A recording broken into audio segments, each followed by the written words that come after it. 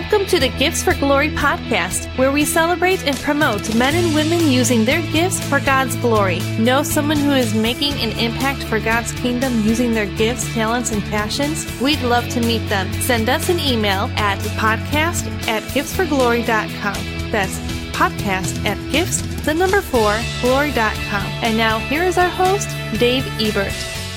Hello, friends and neighbors, and welcome to the latest edition of the Gifts for Glory podcast. So glad that you're joining us, whether you're joining us live on social media or catching the show on Creative Motion Network, Taken TV Network, Rumble.com, or your favorite podcast platform. A huge shout out to all the winners of the 2021 Edge Awards from the Creation Motion Network, including our friend and our amazing Patreon supporter, Felicity Joy. She's a host of the Black Conservative Female and also the Felicity Joy Show. So we thank Felicity for being a Patreon. And you yourself, if you like what we do, if you want to support Wellverse Comedy, Gifts for Glory, the podcast, please consider joining us as a Patreon supporter at patreon.com/giftsforglory. We would truly appreciate anything that you could do to help us grow and help us reach more people, tell better stories, and also to use comedy through Wellverse Comedy as a way to just bring hope to people that really need a break from some of the realities of life. So thank you for your consideration. Thank you, Felicity Joy, for your Patreon support. And now let's go to our Devotions with Dave segment. Our Devotions with Dave segment is going from Galatians 5:13-15, reading from the New Living Translation. For you have been called to live in freedom, my brothers and sisters, but don't use your freedom to satisfy your sinful nature. Instead, use your freedom to serve one another.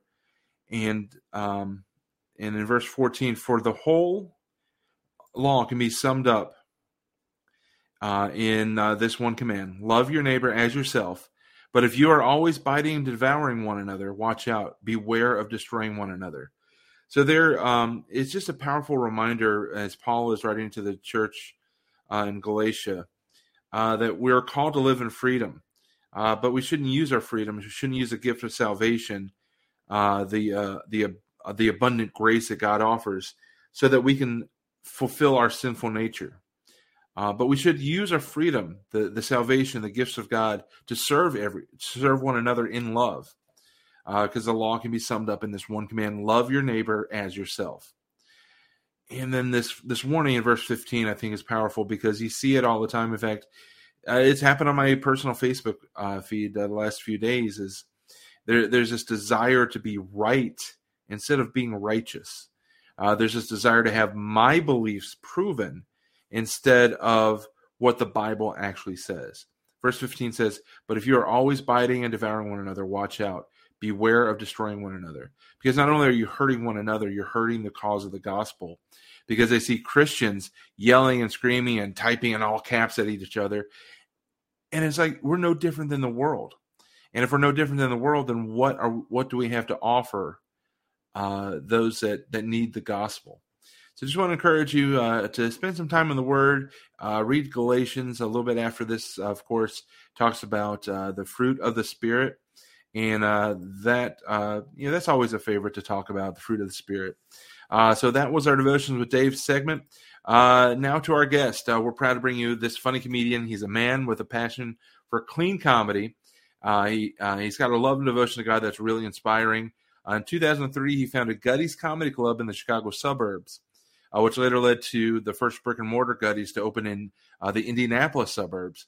And in 2021, a second brick-and-mortar Gutty's location opened up in suburban Minneapolis.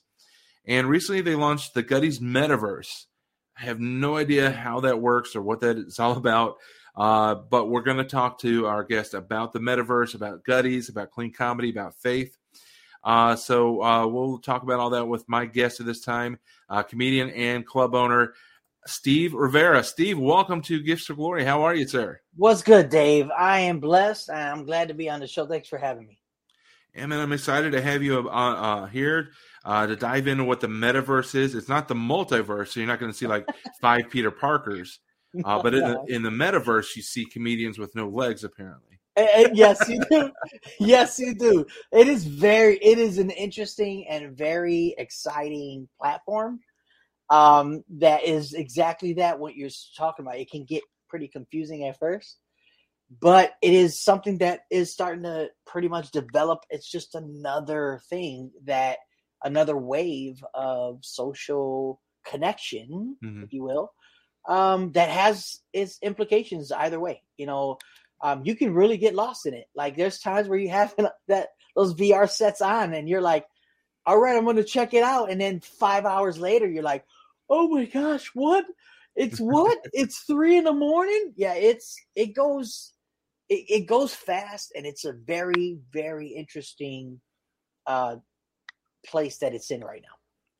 And it sounds like on the positive side, it's something that can help us be connected with people who are maybe still in that mode of, danger is out there. Let's not be together. Let's not hang out. Yeah, there's a lot of, that's the thing is this whole thing that has happened to us these past 2 years has placed a lot of different anxieties and stresses on people that has developed a whole new thing that they have to face. And that is as simple as going out and meeting people or being around people, to now this platform. There are some positives to it where, they feel safe and they're like, listen, I could be online and still have some social connection a little bit, even though it still can get a little fuzzy when it comes to the ramifications, when it's like, okay, my avatar is perfect looking, right? So now, you have that dynamic where it's like there's no flaws in essence in the world. So there's a lot of different things that are being developed. So I'm hoping that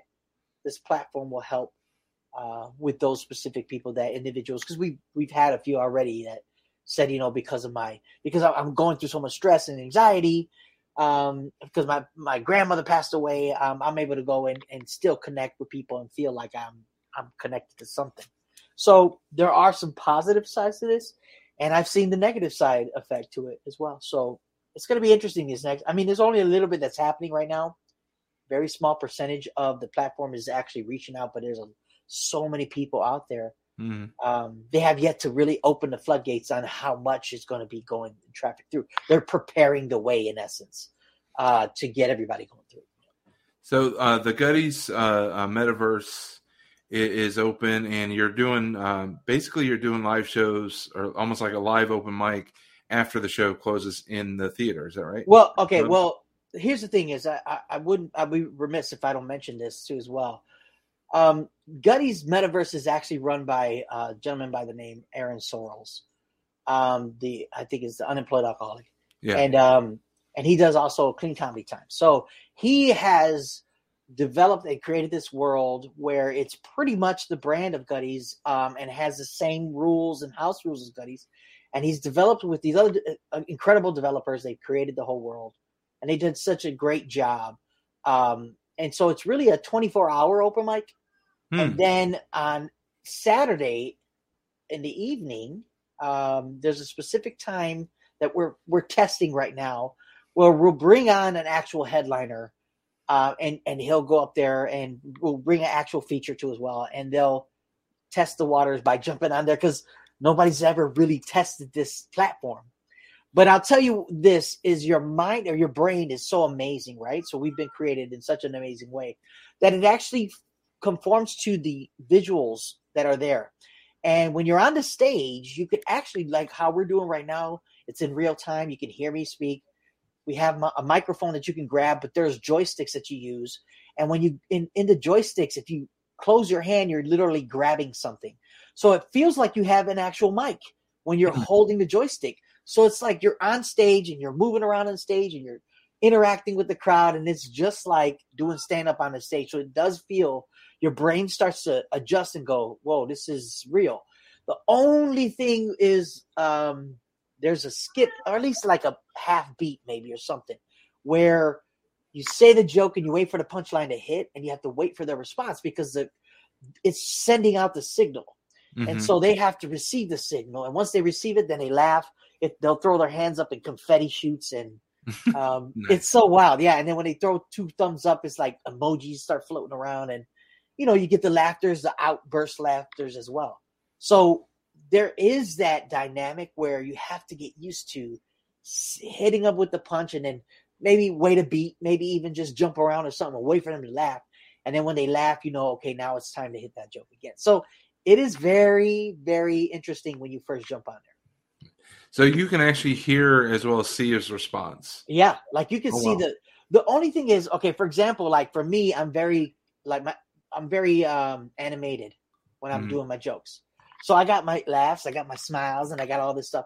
You don't technically see that on stage when you're watching. You just see an avatar. You can see my arms move, and like I have a couple jokes with an uppercut, and you can see that. But you don't see the expressions. So you have to be really good in delivering and making it believable in order for them to receive that laugh. Because otherwise, if you rely on just your facial expressions, you might not get the reaction that you want. Yeah. So there is, that's kind of the downside versus doing a Zoom comedy where if you're doing it on Zoom, people can actually see the facial feature, which helps deliver the joke. Right. But on Zoom, you also don't always hear the laughter because Zoom tends to cut each other out. If you got two people speaking, too much sound, then it all cuts out. Right. So, the virtual world will never replace the real world. Oh, of course not. I don't think it'll ever do that. There's no way to even make that statement. But the thing is, it's just another option, another venue, another avenue to be able to be exposed to other people that you've never really been exposed to. Like somebody in Turkey, jumps on and they're like, oh, okay. And they, I don't know what they would say from Turkey, but basically they're exposed to because, it's there. It's the platform still, like I said, it's still expanding. So it's still a very low percentage of people coming through, but the interaction has been interesting. So this is we're talking about the Gutties metaverse, but the Gutties universe is two locations, which is suburban Indianapolis, suburban Minneapolis. That's right. When did I know I should know this, but when did the first brick and mortar location of Gutties open up? Oh, that is 2019.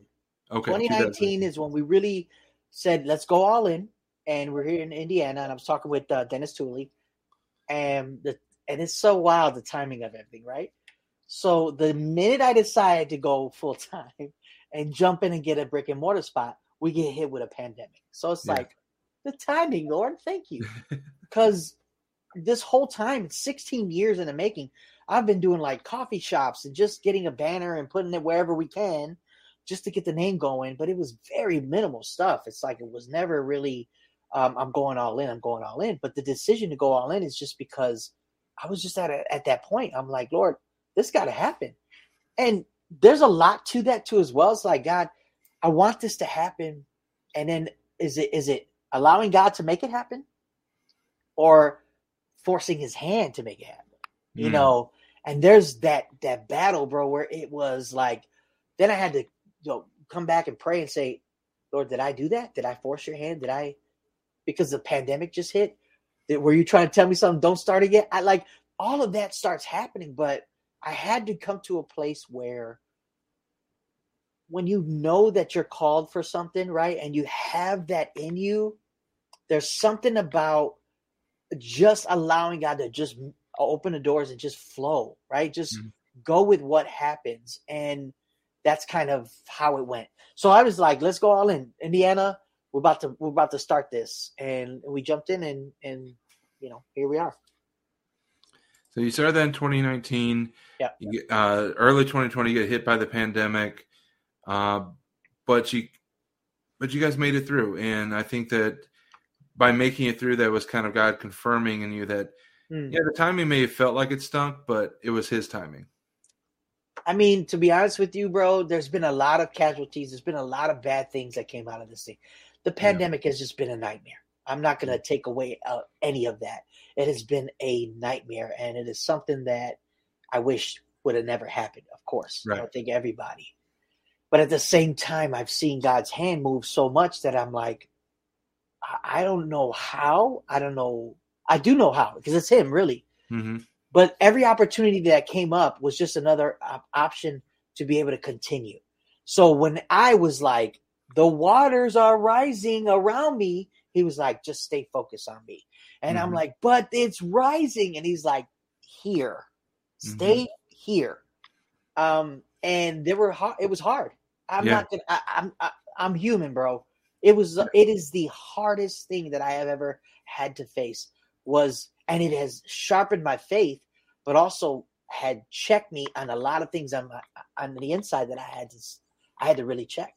Yeah. And it has pulled that stuff out of me, man, where it's like, man, I was bitter, man. I had trust issues, and like a lot of stuff is getting pulled out of me during this whole thing. And I just feel like I have just been strained and just pressed, because it's not just business, but then when you start doing stuff that is impacting and making a difference, opposition comes. It's automatic. It happens. Yeah.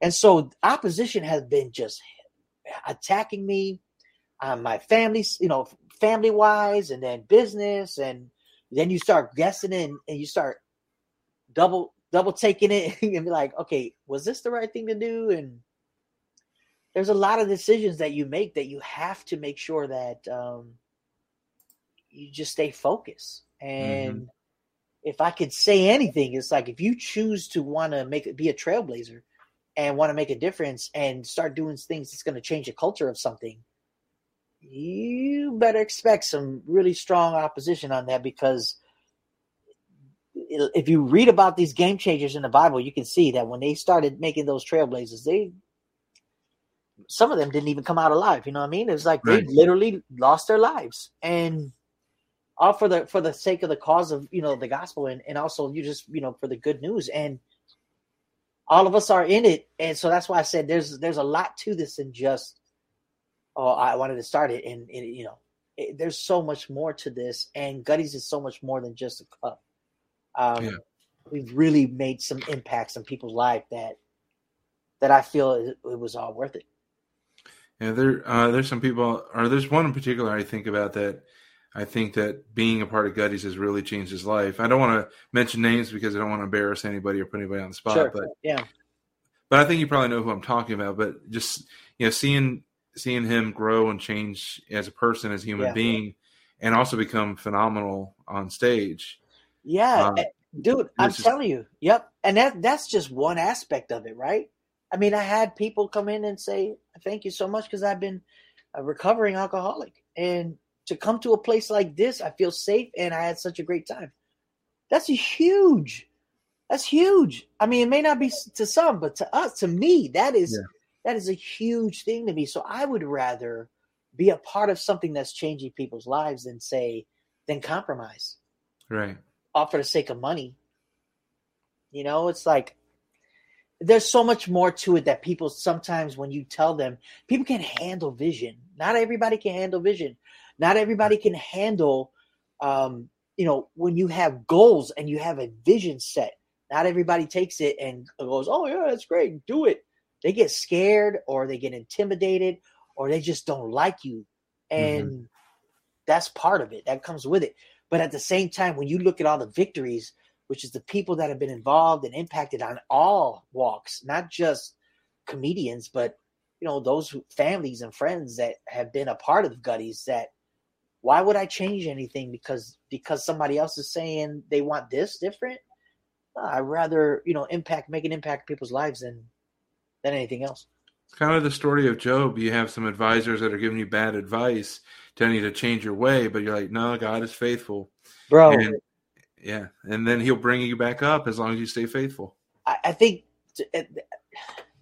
that's so real. That's so real because, man, I'm telling you, a lot of people that don't even know you will attack you. Yeah. And try to attack who you are and your character just for what you're standing for. And that's interesting to me because it's like, man, in one hand, I want to do good and help people. On the other hand, people don't want you to do good and help people. And it's like, well, who am I gonna? I'm not in it for you. I'm in it for him, right? So he's the one that gave it to me. It's his gift that he gave to me, and I just want to be a part of and be a good steward of it, according to what was put into my heart and what I want to do. And I think anybody with a passion like that should be given some sort of recognition and understanding and respect that they're going after what they believe in to be real to them and help other people. It's like, I think in this world of, like you were talking about earlier, which is so good, everybody wants to be, right. Everybody wants to, be on top, just fact checking and everything, wanting to throw. I stand just as guilty, bro, where it's like to defend myself and want to be right. That's a real thing. And we're in that, and we're in that, especially with what we're trying to bring to the table as a comedy club. Yeah. And one thing that I've run into with Well-Versed and trying to do clean comedy is there's been so much cheese under the label clean comedy that people are lactose intolerant. Man. How do you fight that as a club owner? Oh my goodness. That is going to be forever the battle. There's a reason why. Well, because the stigma. Now, see, this goes, and this can also be an argument between Christian music, Christian rap, Christian rock, Christian, label it, right? And in the beginning of it all, it was always like, oh, this is garbage, right? But with clean comedy, the problem is when you label something clean, it's very, everybody has their version of what clean is. And so when people think of clean, then the first thing I think is dad jokes, Christian cheese jokes, Bible type topic jokes, and cheese. Like it's just low hanging fruit and just cheesy. Mm-hmm. And that's a problem because there's a lot of clean comedians out there that have made their mark, but because they were smart in their marketing, they didn't go down that road of clean comic. They just said, I'm a comedian, right? So our battle is always going to be, number one, the quality of that we have to bring to the stage. We have to prove to people. So our job now as a clean comedy club, we have to prove that we're good. Then if we don't, immediately, this is an immediate thing. Even if you have a bad show, immediately you're labeled your garbage. Mm-hmm. So that's already our challenge. But then to be alcohol free, oh, forget it. What? This is really dumb. You guys are whack, and this is going to be really sad, and it's going to suck. Mm-hmm. Okay. But like anything else, everything has a way to be able to. It depends on the product that you create and produce. So the product that we're producing is comedy that's safe for everybody, right? Clean, family friendly, whatever. It's safe for everyone to come and hang out and have a good time. You want to laugh, you come through and laugh. But it is a challenge because of that stigma that is placed on there, where you might have, like, for example, we had a few, very few, but we had a couple shows that didn't hit like it should have. And we're labeled based on that show than the amazing shows that we had with Dusty Slade, Bob Smiley, right? And he had Aaron Weber, which is an up-and-coming comic that does shows with Nate Bargatze. Like, we had comics that came and just knock it out the park, and it was so much fun. Horace Sanders. I mean, I could go on with the list of comics that we had that were just amazing. Yeah. You're going to have those shows that are going to hit and miss, but that doesn't mean that it labels us, this is it. So it is true. When you talk about, and I think it's because of the word can be toxic when you say clean. People are going to be like, well, if it's clean, it's just dad jokes and mom jokes, dad jokes, and about your wife. And it's like, okay, then that proves to me that everybody has this stigma, and they're always going to have the stigma on it too. So they're not going to like us if we do that, which is unfortunate. It's very hard. And the way I always explain it, especially because I know that a lot of the comedians you bring in, even though it's clean comedy, aren't Christians. Right. Maybe aren't practicing. But for me as a Christian, I always say we serve the ultimate creator. So we should be just as creative, just as imaginative. And by being clean, it doesn't limit, it actually frees us. See, I'm so glad you brought that up, because there is a little bit of that. That's another avenue where there's some battles. But my thing is this. I love comedy so much that I want to share with those comics that have never done it. We've had successful comics already that were like, I can't do clean. And then they come in and they work their material. They have 45 minutes of clean. And now they're booking shows on a cruise because they're able to do clean.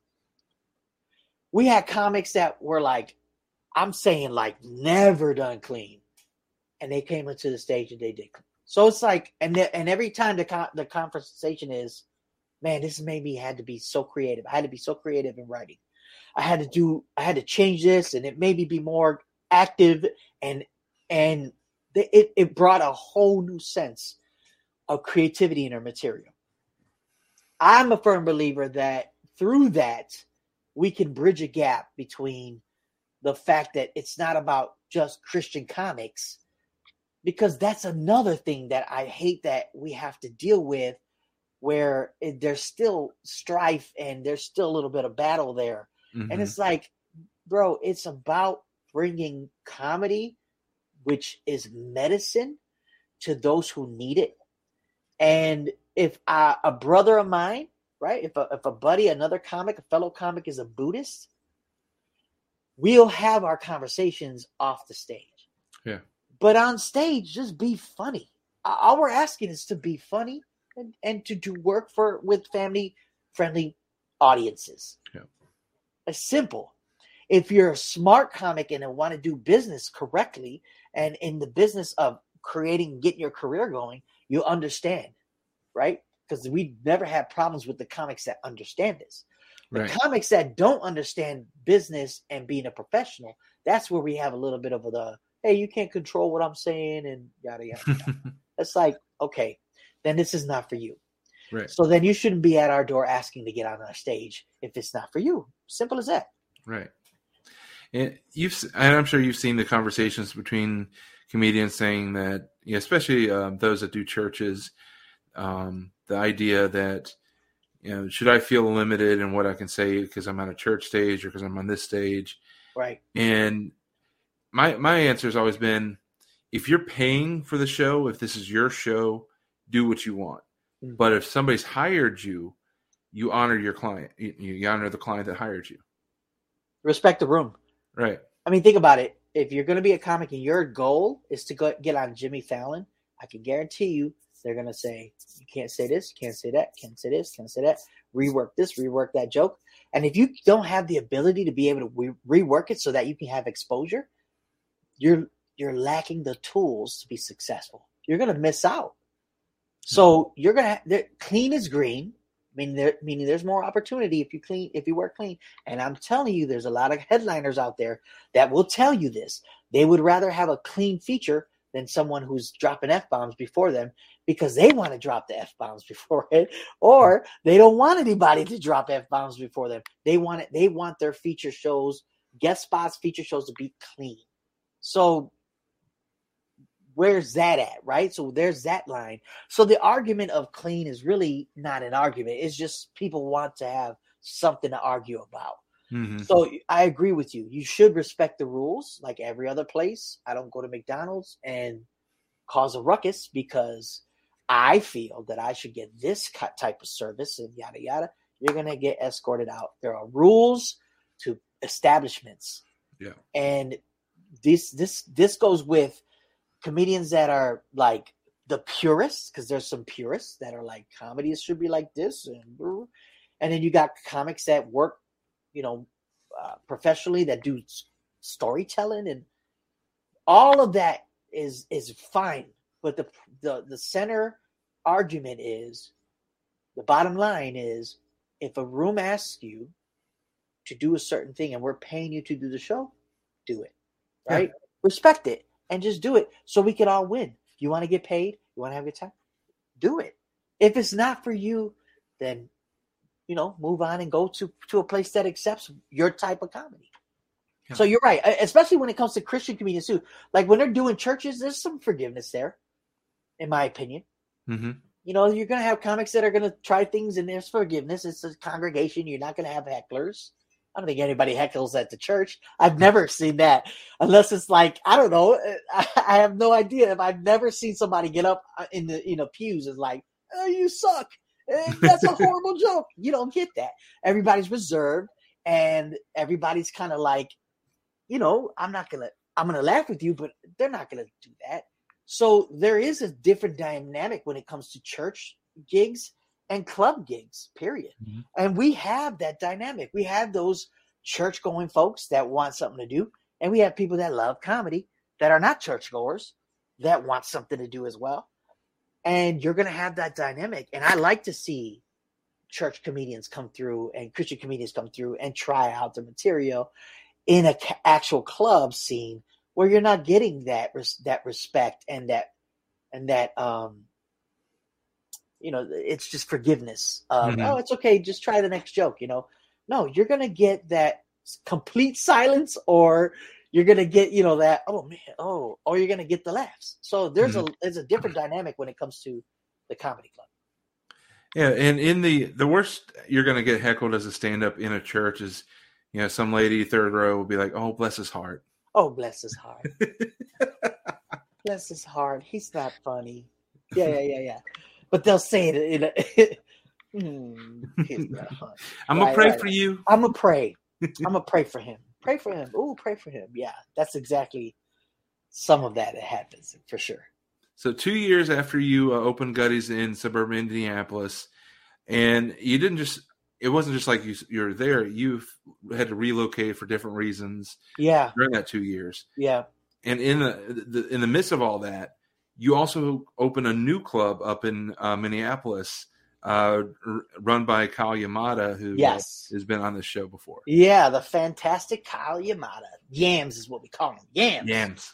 Yeah. I mean, well, the thing is that started way back in our first location. Yamada, Yams, he came through and he headlined for us, and him his family, Holly, and the kids, they came by, and man, they fell in love with the whole concept. They fell in love with the club. The minute they stepped in, they were like, "Oh, this is it," and that's the response, and that's the reaction we get. When we first started off, it was like that. I don't know if I can come do some shows. I don't know if this and that, right? We were getting a lot of kickback, and I understand it's a brand new thing, it's a brand new concept, but when they stepped through the door and they saw that what we were doing is really, this is not a game. We really want to bring it. We want to change the culture. They fire up. They're like, yes, let's go. Finally, let's do this. I want to be a part of this. So that's how it happened with Kyle. He fell in love with it, and he wanted to know if we were going to expand and all that. And I said, well, at the time, we weren't really ready for that. But the idea and the vision is definitely to expand and to be able to get some more clubs going. So I waited, and then pandemic hits, and I'm like, it's really not going to happen now because there's no way. And then we kind of put it in the back burner. We said, let's just table this right now, and then we'll talk later. Because he's like, I want to bring it to Minnesota. And I'm like, well, let's just wait. This was before I had a relationship with the Simon Property Group, which is the mall. Okay. So this is at the other spot. This is our first location. And then, of course, what happens is the whole pandemic, we actually had to shut down the old location. And we came in contact with theater on Main Street. And they had a stage and everything. And we were like, let's reach out to them and ask them if they can give us some time. We'll bring the entertainment. They have the stage. Let's survive this thing. That was when pandemic was starting to kind of dwindle and come. It was at a point where we could have very limited seating and all that. But we had to survive. So met up with him. And then when we were done with that, that's when it hit again. And we were like, we cannot continue here. But we've had so much support from other people that have blessed us to stay afloat.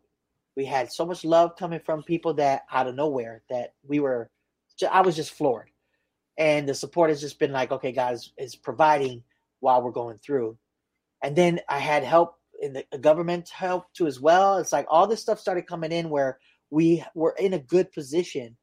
And when an opportunity arose, I reached out to the mall and I said, hey, I'd like to market there. Can I put a banner up or something on some of the shows? And that's when they said, well, we can do better. We heard about you. We followed you. we'd really love to have Gutties here in the mall. And I said, well, you got to make it worthwhile because that's a storefront. That's a grip. And then they made it worthwhile. And I was like, okay, I'm going to throw all my chips in. Boom. So we're here now in the new location. Well, when that happened, that's when Kyle called up. He was like, yo, I see that you got a new spot. He was like, you want to talk now? And I was like, this could be it. This could be our time to go ahead and do that.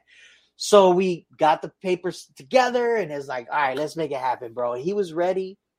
And I'm so blessed to have Kyle as part of the family because he's been a very intricate part of the expansion, and he has the same heart and has the same drive and has for Gutties that is again, there's only a select few that really can work through the vision and go through what Gutties is all about. And I'm telling you, Kyle and Holly have been nothing but God sent. And I'm so glad that they're a part of the Gutties team. And that's when we reached out to the mall in Edina. And I said, hey, we're looking to expand. Do you have any spots available for this? And I asked Kyle in that process, hey, bro, how far is Edina where you live? And he's like, man, that's like 10, 15 minutes away. And we're all freaking out because it's like, oh, this is good. This is great. This is a good spot. It has the same setup, the whole Cheesecake Factory, because it's Simon Properties, right? Mm-hmm. Simon Mall Properties. They own it all. And so I was like, well, let's see. And so we reached out to them and they said, okay, we definitely have spots. And then they called back here to the mall and they were like, hey, what's this Gutties Comedy Club? And they're like, oh, you got to have them there. They're great. It's a great venue. It's a great thing. I think you guys definitely benefit from them. You should give them a shot. And those words of encouragement from this mall help us land that spot over there. And from that point on, I was like, here we go, Kyle. So we jumped up there, got the place all dialed up and branded everything. And the rest is history. Now he's enjoying and in the same process as I am, where we're pushing through this thing, and they're experiencing some really great growth there too as well. And hopefully it'll keep rocking. Yeah, you mentioned earlier, I can't remember if it was before we started on air or if it's during this conversation, but Jason Earls was just up that way. Yep. Which was great. Yeah. It was great because he's another key figure that we were trying to reach out to and say, hey, come and check us out, bro. Be a part of what's going on. This place is for you. It's not about me or anybody. It's about us. We have a place now where we can thrive and take our skills and grow. We need to grow together. And man, when he stepped on that stage, he was like, that's it. I love it. I'm in. And same thing with Brad Stein. When Brad Stein came to our old location for our first year anniversary, at first it was kind of like, well, let me see. And, it was back and forth, which is fine. It's pretty typical. But when he walked through the door and saw our heart and he saw the vision, he saw what was going on, that's all they need to do is just come and see what we're doing and be a part of it. That's what it is. It's really just because, it's a place for us. It's a place for you. I mean, you've already been to Gutties and you guys experienced the whole thing. Like, this is what I'm talking about. This is where we need to be, and we need to thrive together as a cohesive unit in the field of comedy, just bringing laughs in a family-friendly way, in a clean way.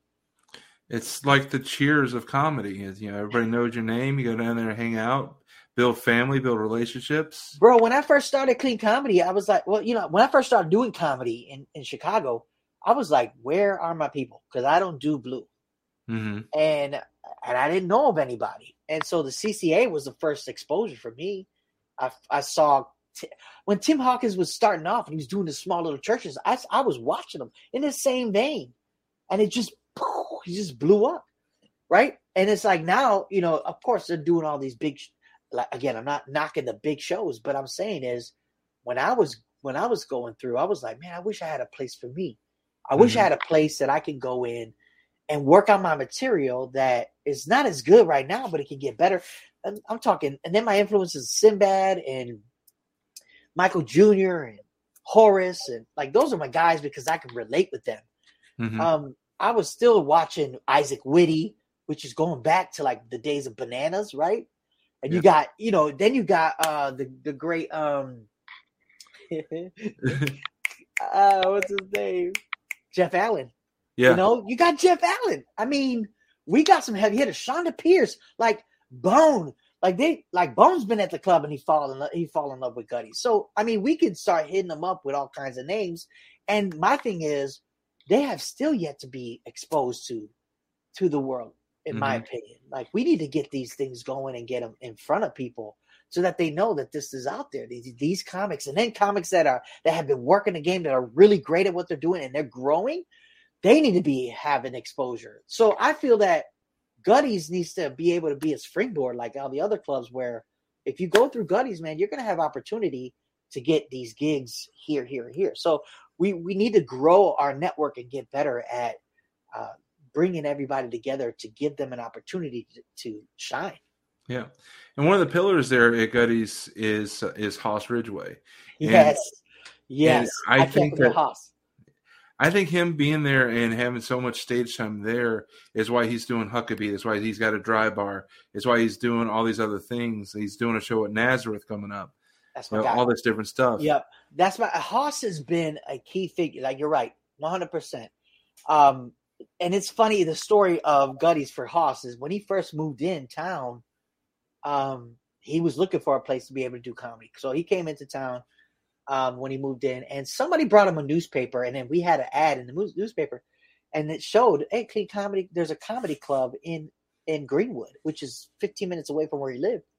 And he was like, oh, so he emailed, and he did exactly what a professional comic should do. He emailed us and said, I would like to host an open mic. You know what I mean? Here's a guy who's been touring and doing these big church shows and big events, right? To the point where he's like, I'm going to come and do an open mic. Let me either host it or just give me like 5 minutes. I just want to be able to be a part of something. And at that time, we had this thing going where if you bring people, you get more time on stage. That's the type of stuff, trying to feel out what an open mic is. Mm-hmm. And he ended up bringing like 25 people. So I'm like, dude, you get like 30 minutes. You know, you'll close the open mic. You know what I mean? And from that point on, if he would have never got that paper, you know, that's and the fact that I believe he said that they weren't getting the paper. It just so happened to show up that week. Wow. Exactly. So there's a lot of key factors to him being involved. And since then, his game from going just doing like church gigs to now doing clubs has changed his whole, and he'll tell you, has changed his whole approach, has been able to take his jokes and really refine it and take it to now where he can go to spots that are not church related. And he's experiencing a lot of growth in his stand-up that he didn't think he had to do. Because when you go from, like I said, it's very forgiving when you do a church thing. But when you go from that to like total strangers who don't go to church and making them laugh, that's a whole different thing. So he had to readjust, cut the word economy, slice it down, just trim the fat, make it better, get it cut. Now he's in a total different spot.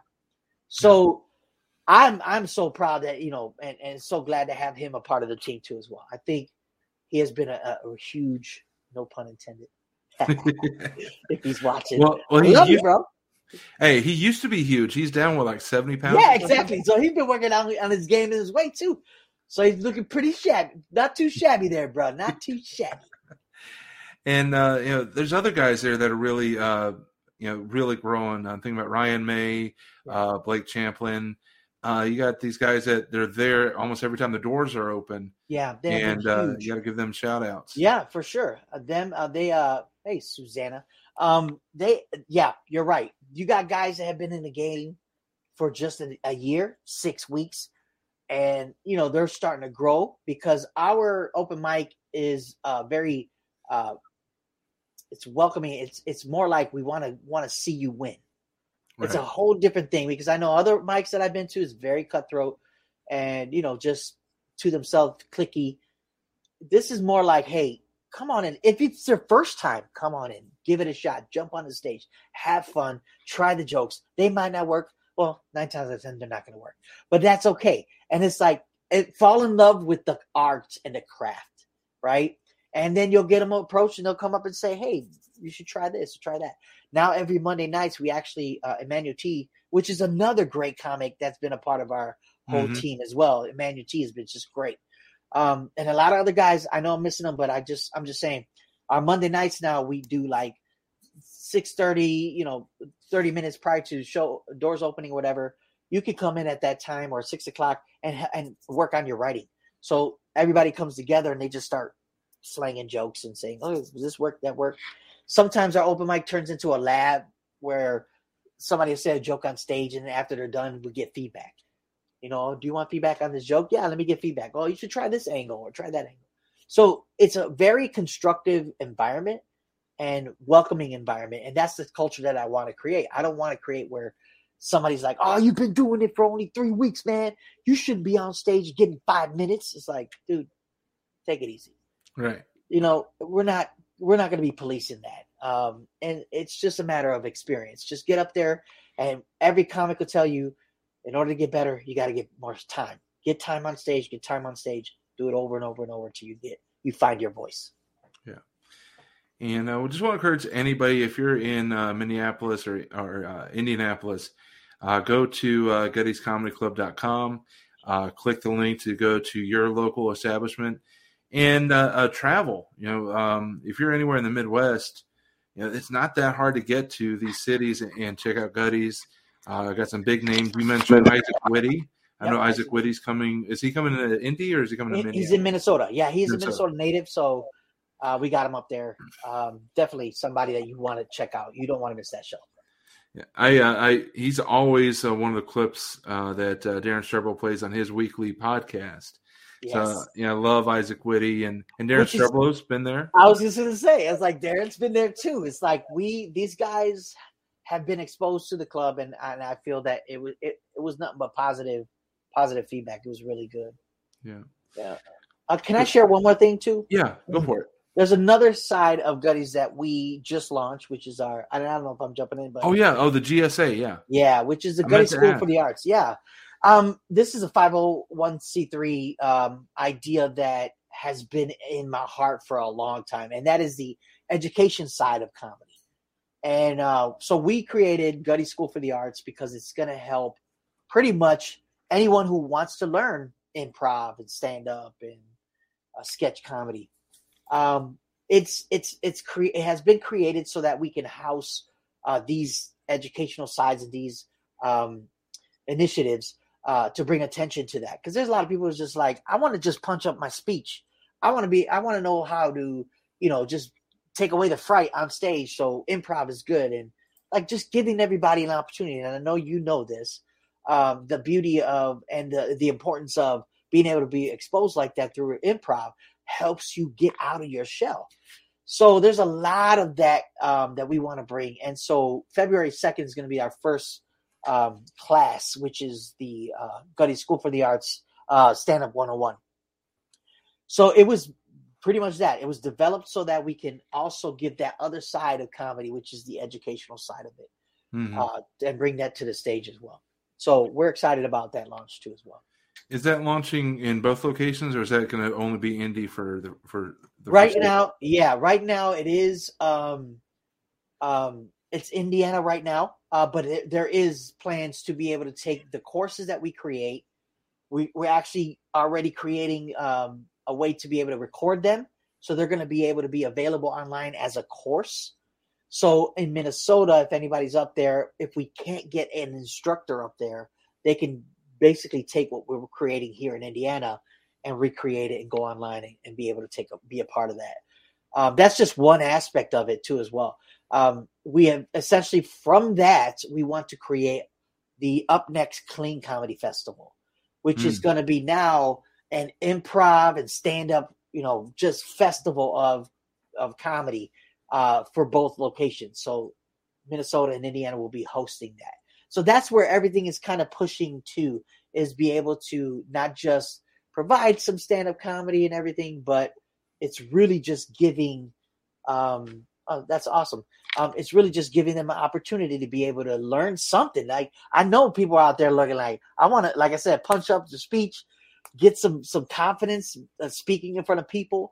even punch up your sermons. Like there's a lot of ways to be able to get this going. And I'm excited about it. I think that's a really cool thing that we're going to start launching. So if not 2022 and 2023, I'd like to see, we're actually shooting for that goal to be able to not only provide stand-up comedy at our clubs, but also then we're going to do a comedy festival too as well. So nice. Be ready for that. And you can find out a little bit more about that at Gutty'sComedyClub.com. Click on the Indianapolis side and then look for the GSA banner and find all the details there.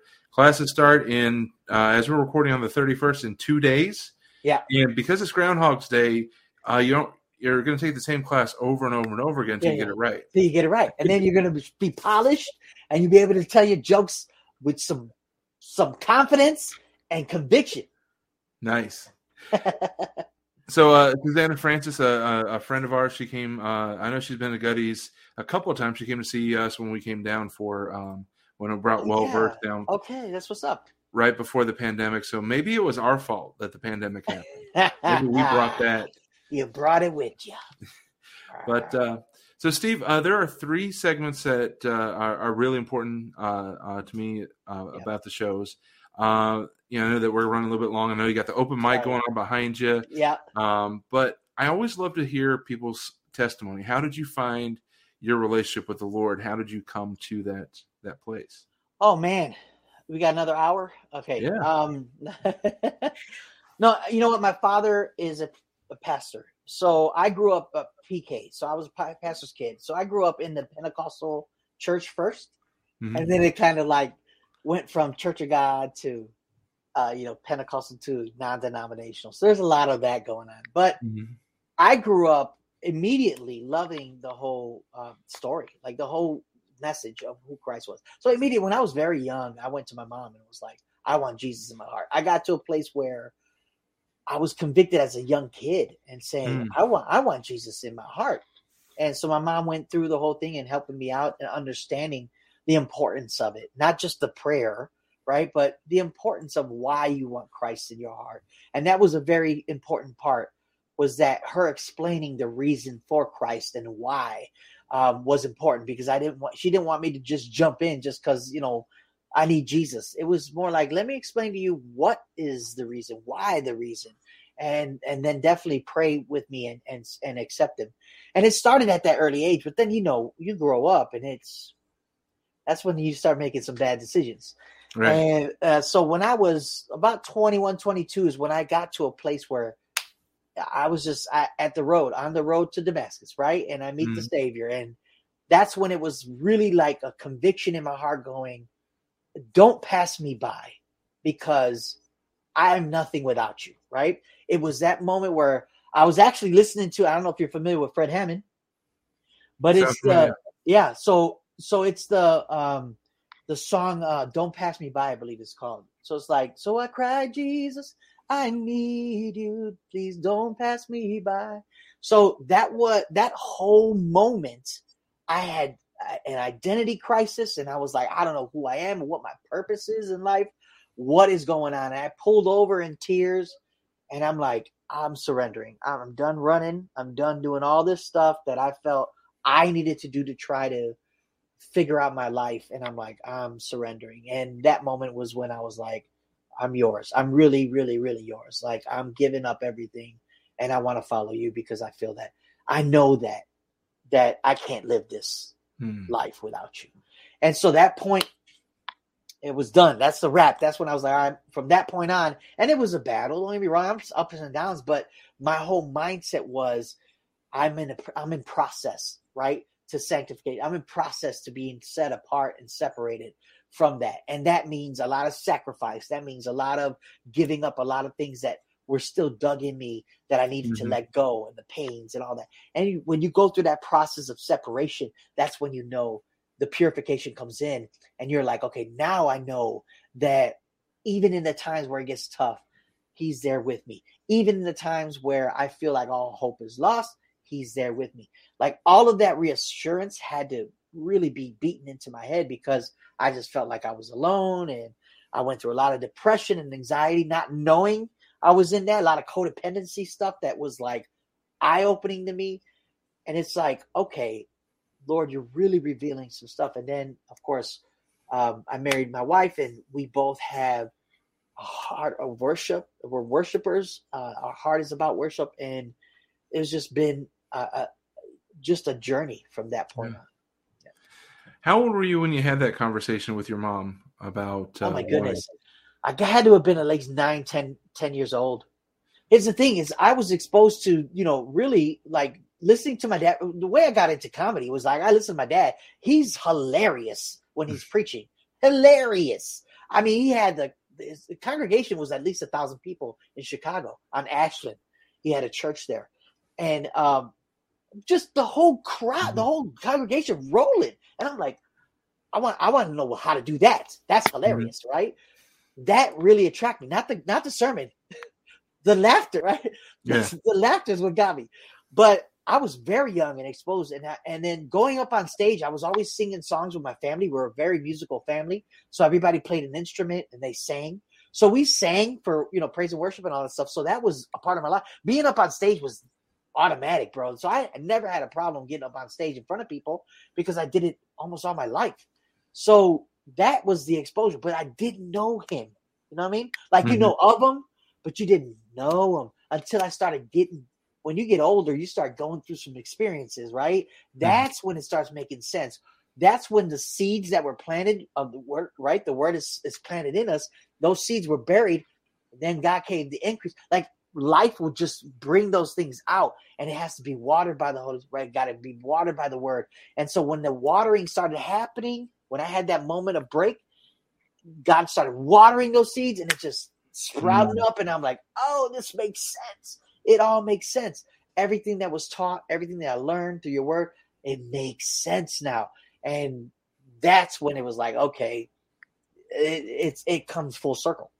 Yeah, that's awesome. And it's great. And it shows the value of having parents that are willing to pour into their kids. And, you teach them and they teach them in the way they should go, and they will not depart from it. As broken as they were, right? Yeah. As broken as we all are, still the word of God stands true, no matter what. And those seeds were planted, and I'm thankful for that. Yeah. Amen to that. So the next two segments, one is called the interrogation. It's 7 random questions that otherwise wouldn't fit in our conversation. Most of them are softballs, but we'll have some fun with it. So here is the interrogation.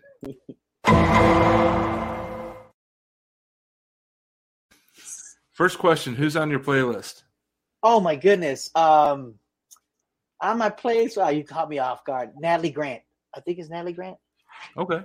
Yeah. She's been able to, I don't know if you heard the national anthem too as well. Oh yeah. But there's some really strong, I feel what draws to me is the fact that when people have gone through some stuff, and I feel like Natalie Grant's gone through some, you could feel, right, that anointing in the singing. And for me, that's been on because of what I've been going through too as well. So it's been keeping me. Nice. Number 2, what was the first bit that you ever wrote? Oh my goodness, bro. The first bit I ever wrote, and it's horrible too.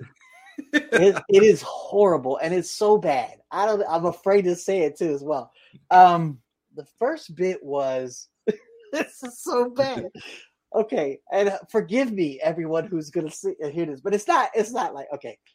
So it was basically saying, okay,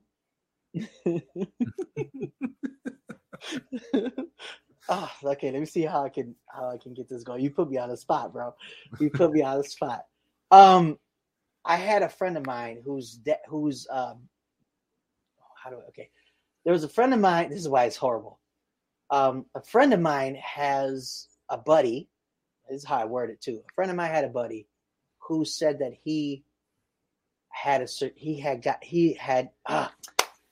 okay. So a friend of mine had a buddy that worked. He's an electrician, and he said he was certified.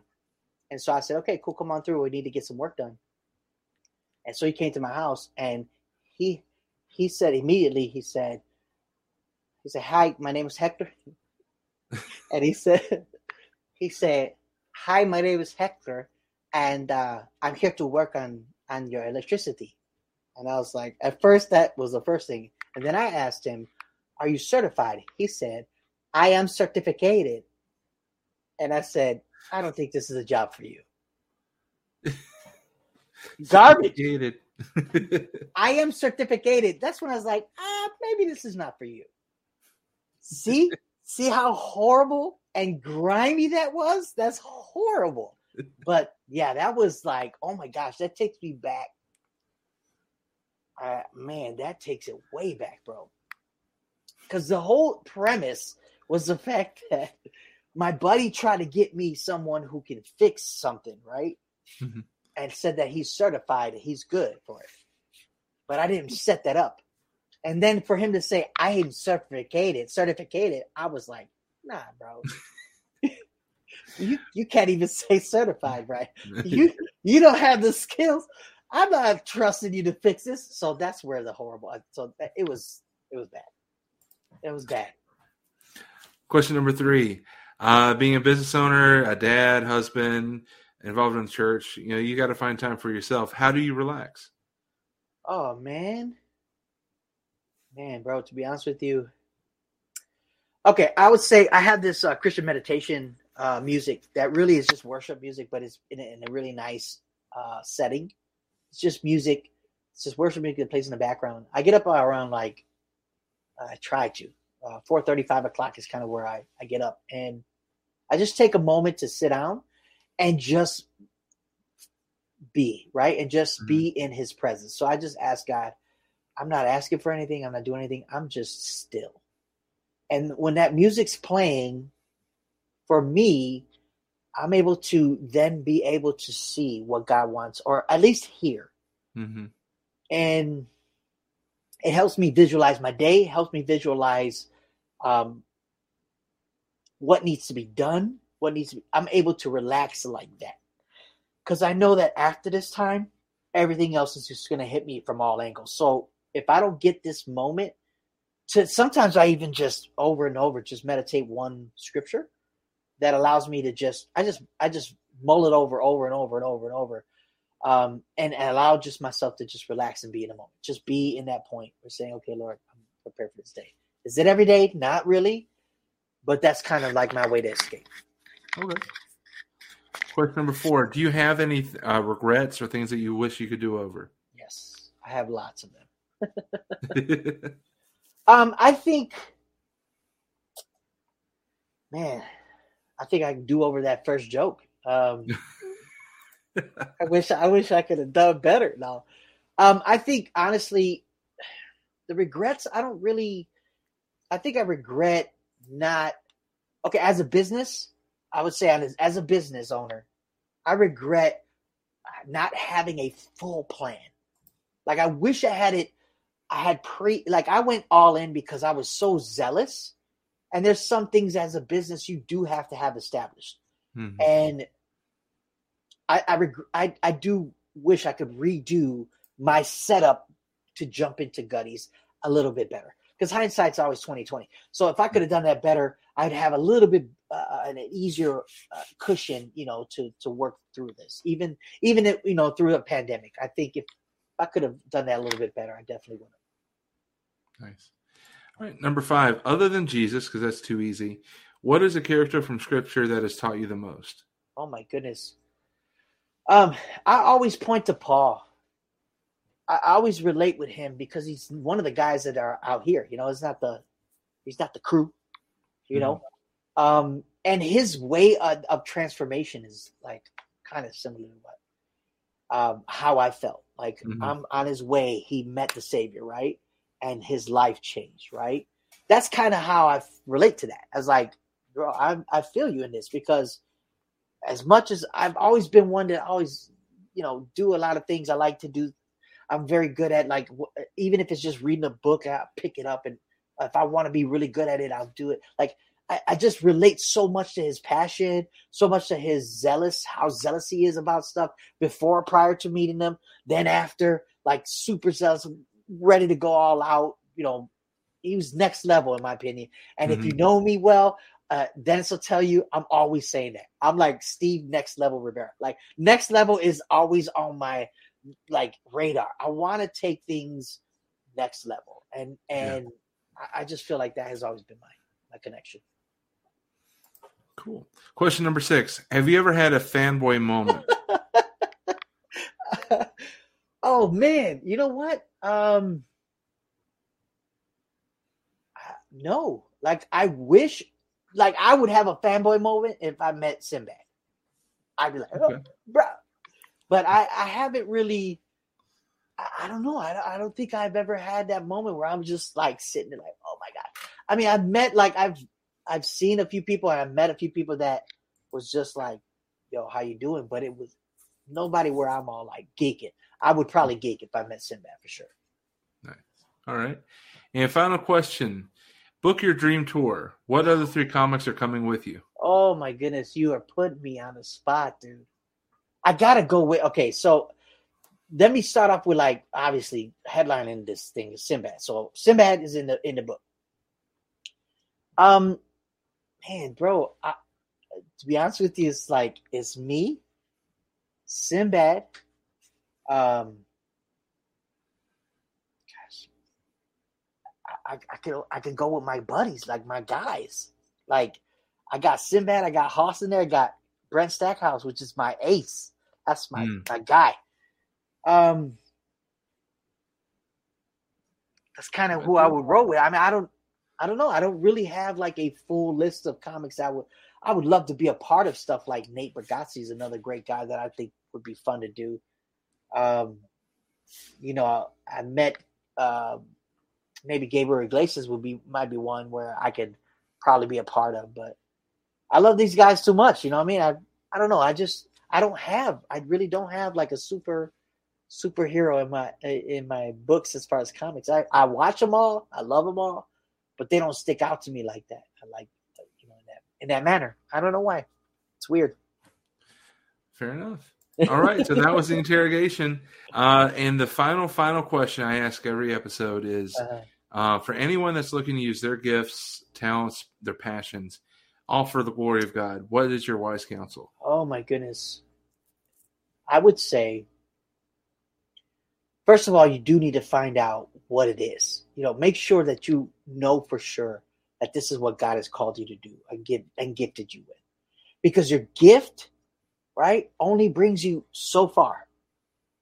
So it really is the commitment that's important, and knowing that this is what you know you're going to do for the rest of your life. Like you really need to get that locked in, because if you don't get that locked in, you're going to be just back and forth, waving back and forth. You got to know that you know that this is what it is. And now I'm going to stay committed, because my gift will only take me so far. I need to make sure that I stay committed to it. Good word. All right. So that is the Wise Counsel. That was our show. For anybody watching or listening, be sure to connect and buy tickets for either one of the Gutties locations at GuttiesComedyClub.com. And when you're posting your photos, posting your videos, hashtag go to Gutties. Let people know that you're there. If you're looking to learn, go to GuttiesComedyClub.com and check out the GSA launching February 2nd with the stand-up class. And there's going to be a bunch of other comedy classes to come. And there are some scholarships available if you want to apply for one of those. Yes. I believe there's like 7 left. So either 5 or 7, something like that. And it's like those are scholarships available. So jump on and take advantage of it. Yep. So let's go to our hashtag go to Gutties at GuttiesComedyClub.com. Yep. And as we wrap up, I want to invite anyone to join us next week. Next week, we're diving into the month of February, which is Black History Month. Got some awesome ladies and a great comedian who I would want to connect you with, Steve. Okay, yeah. Mac Red. For sure. He's hilarious. He's up here in Chicago. But we're going to have a great month of some phenomenal man and women of God just to honor Black History Month. Mm-hmm. So I hope you'll join us next week. And, of course, always check out GuttiesComedyClub.com.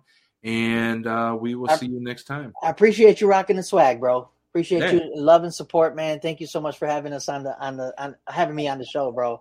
This has been great, and your support has been super, just great to see, bro. I really appreciate that. I love you guys, and hey, it's no secret. I want to bring Gutties 3 or 4, whichever order it comes in. I want to bring it to Chicago. Let's make it happen. That's my home, so let's make it happen. Let's make it happen. So we'll see everybody next week. Thanks for watching. All right, bro.